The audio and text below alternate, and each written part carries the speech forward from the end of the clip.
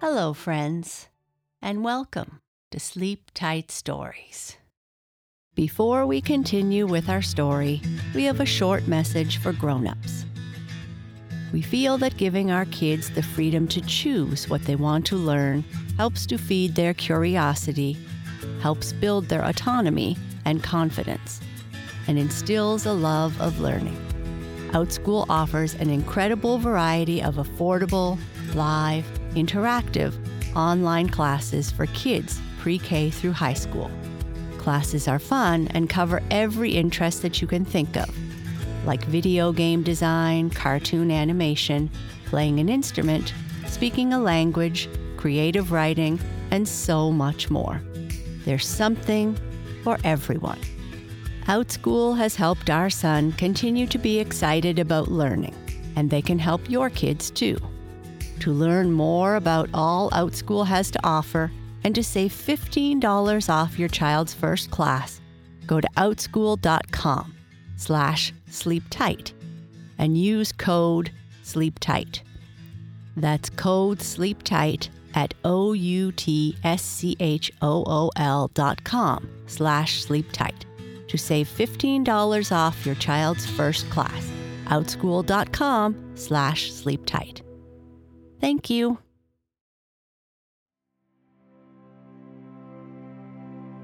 When we were getting ready to go back to school in September, I shared a chapter of Anne of Green Gables with you about a scene in the classroom between Anne and Gilbert. I have been asked to share another part of Anne of Green Gables by Kieran, and I have chosen one of the first chapters in this book. I love these books and have read them several times, as well as watching the original movies and the new series, Anne with an E. Excerpt from Chapter 2. Matthew Cuthbert is surprised. "I suppose you are Mr. Matthew Cuthbert of Green Gables?" she said in a peculiarly clear, sweet voice. "I'm very glad to see you. I was beginning to be afraid you weren't coming for me, and I was imagining all the things that might have happened to prevent you. I had made up my mind that if you didn't come for me tonight, I'd go down the track to that big, wild cherry tree at the bend and climb up into it to stay all night.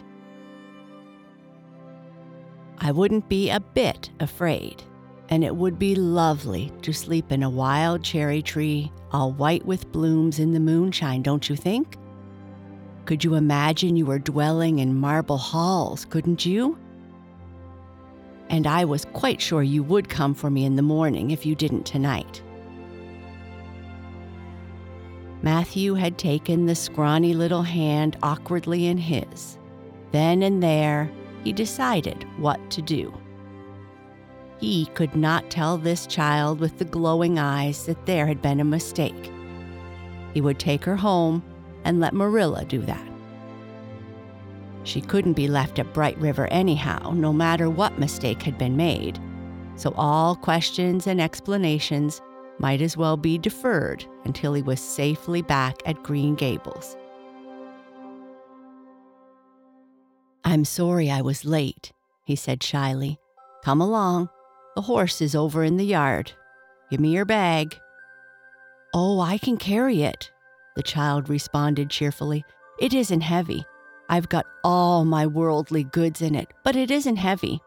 And if it isn't carried in just a certain way, the handle pulls out.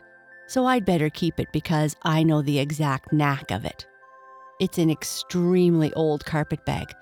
Oh, I'm very glad you've come, even if it would have been nice to sleep in a wild cherry tree. We've got a long drive ahead of us, don't we? Mrs. Spencer said it was 8 miles. I'm glad because I love driving. Oh, it seems so wonderful that I am going to live with you and belong to you. I've never belonged to anybody. Not really."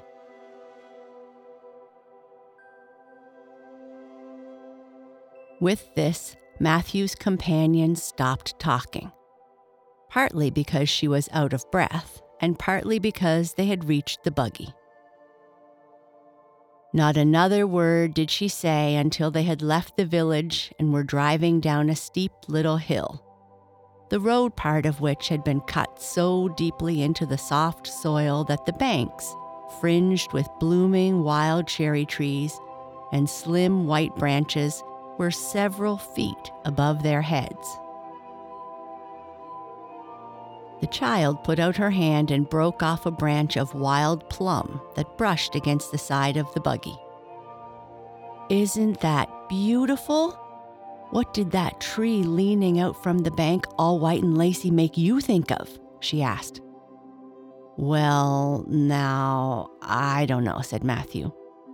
"Why, a bride, of course. A bride all in white with a lovely misty veil. I've never seen one, but I can imagine what she would look like. I don't ever expect to be a bride myself.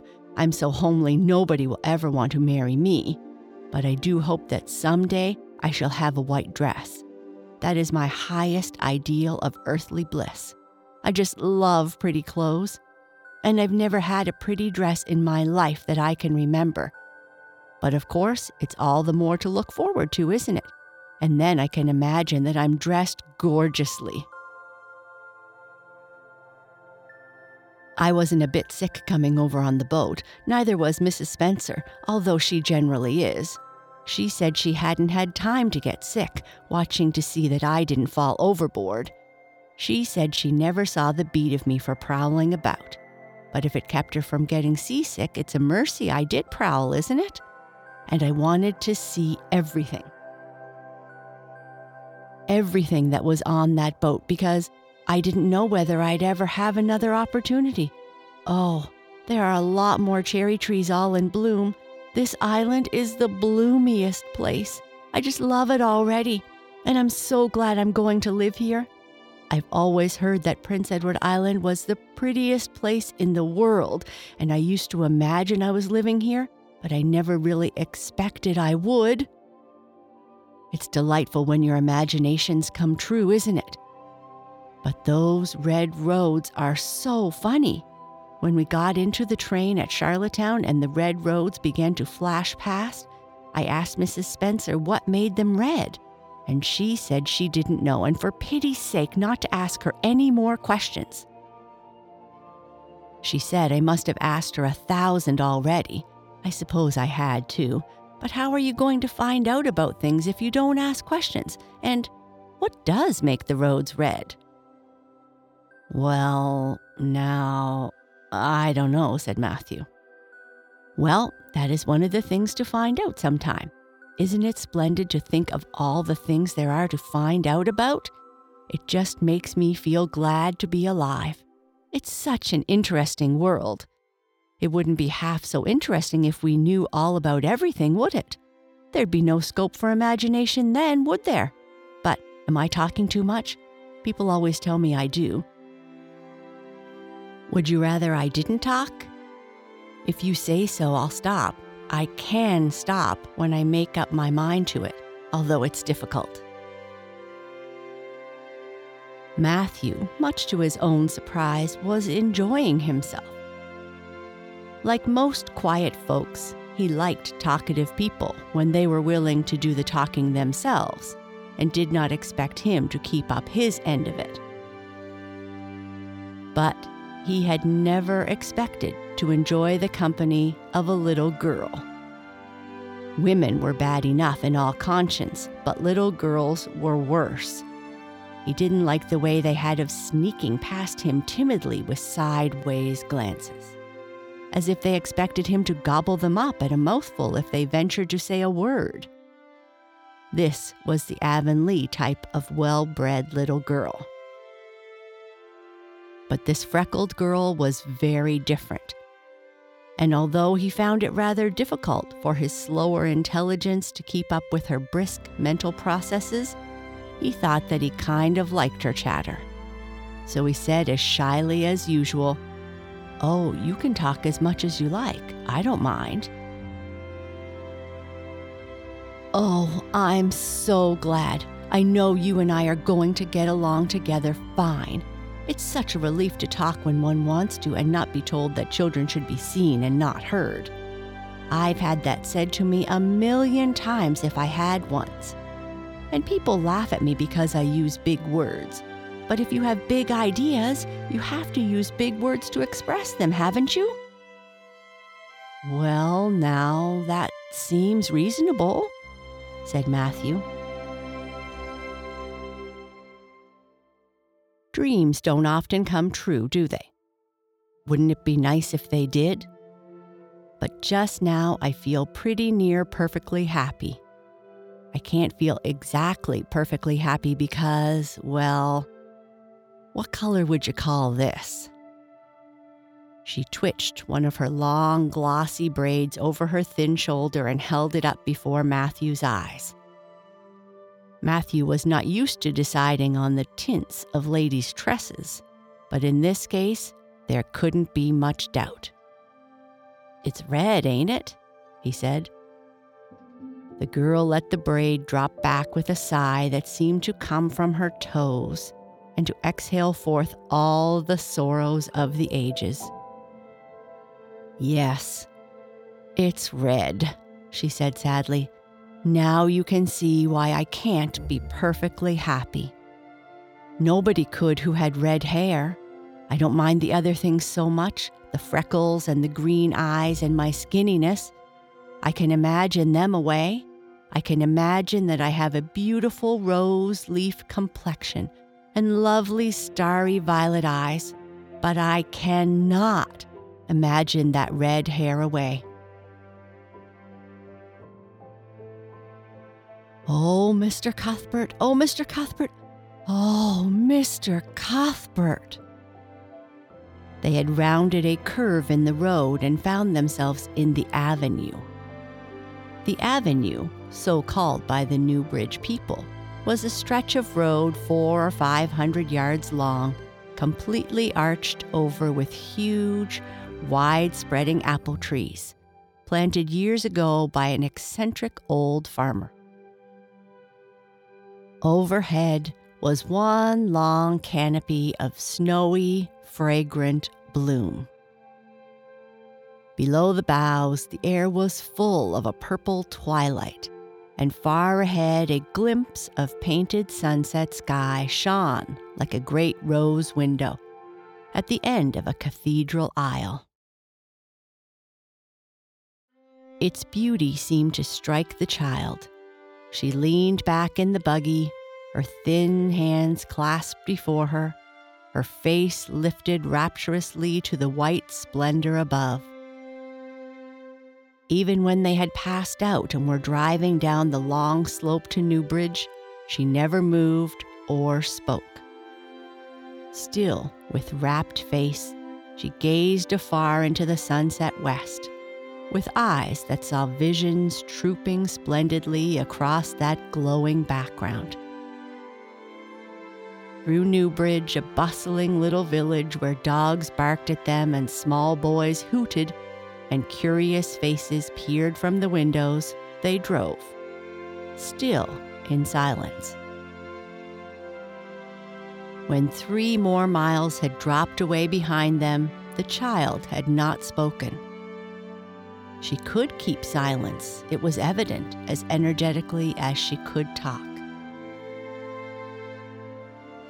"I guess you're feeling pretty tired and hungry," Matthew ventured at last, accounting for her long visitation of quietness with the only reason he could think of. "But we haven't very far to go now, only another mile." She came out of her reverie with a deep sigh and looked at him with the dreamy gaze of a soul that had been wandering afar, star-led. "Oh, Mr. Cuthbert," she said, "that place we came through, that white place, what was it?"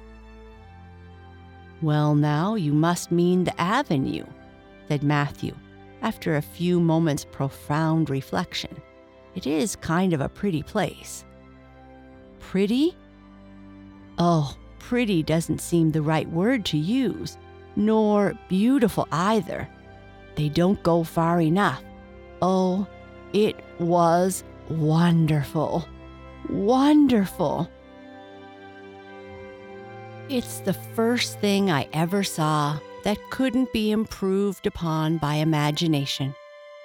It just satisfied me here. She put one hand on her chest. When they had driven up the further hill and around a corner, Matthew said, "We're pretty near home now. That's Green Gables over—" "Oh, don't tell me," she interrupted breathlessly, catching at his partially raised arm and shutting her eyes that she might not see his gesture. "Let me guess. I'm sure I'll guess right."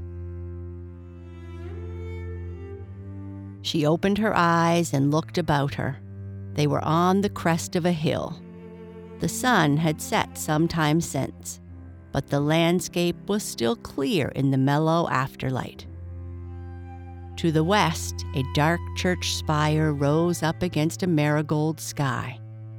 Below was a little valley, and beyond a long, gently rising slope, with snug farmsteads scattered along it. From one to another, the child's eyes darted, eager and wistful. At last, they lingered on one away to the left, far back from the road, dimly white with blossoming trees in the twilight of the surrounding woods. Over it, in the stainless southwest sky, a great crystal white star was shining like a lamp of guidance and promise. "That's it, isn't it?" she said, pointing. Matthew slapped the reins on the sorrel's back delightedly. "Well now, you guessed it, but I reckon Mrs. Spencer described it so's you could tell." "No, she didn't. Really, she didn't. All she said might just as well have been about most of those other places." I hadn't any real idea what it looked like, but just as soon as I saw it, I felt it was home. Oh, it seems as if I must be in a dream. Do you know, my arm must be black and blue from the elbow up, for I've pinched myself so many times today. Every little while, a horrible, sickening feeling would come over me, and I'd be so afraid it was all a dream. Then I'd pinch myself to see if it was real until suddenly, I remembered that even supposing it was only a dream, I'd better go on dreaming as long as I could, so I stopped pinching. But it is real, and we are nearly home. And that is the end of this part of the story. Good night. Sleep tight.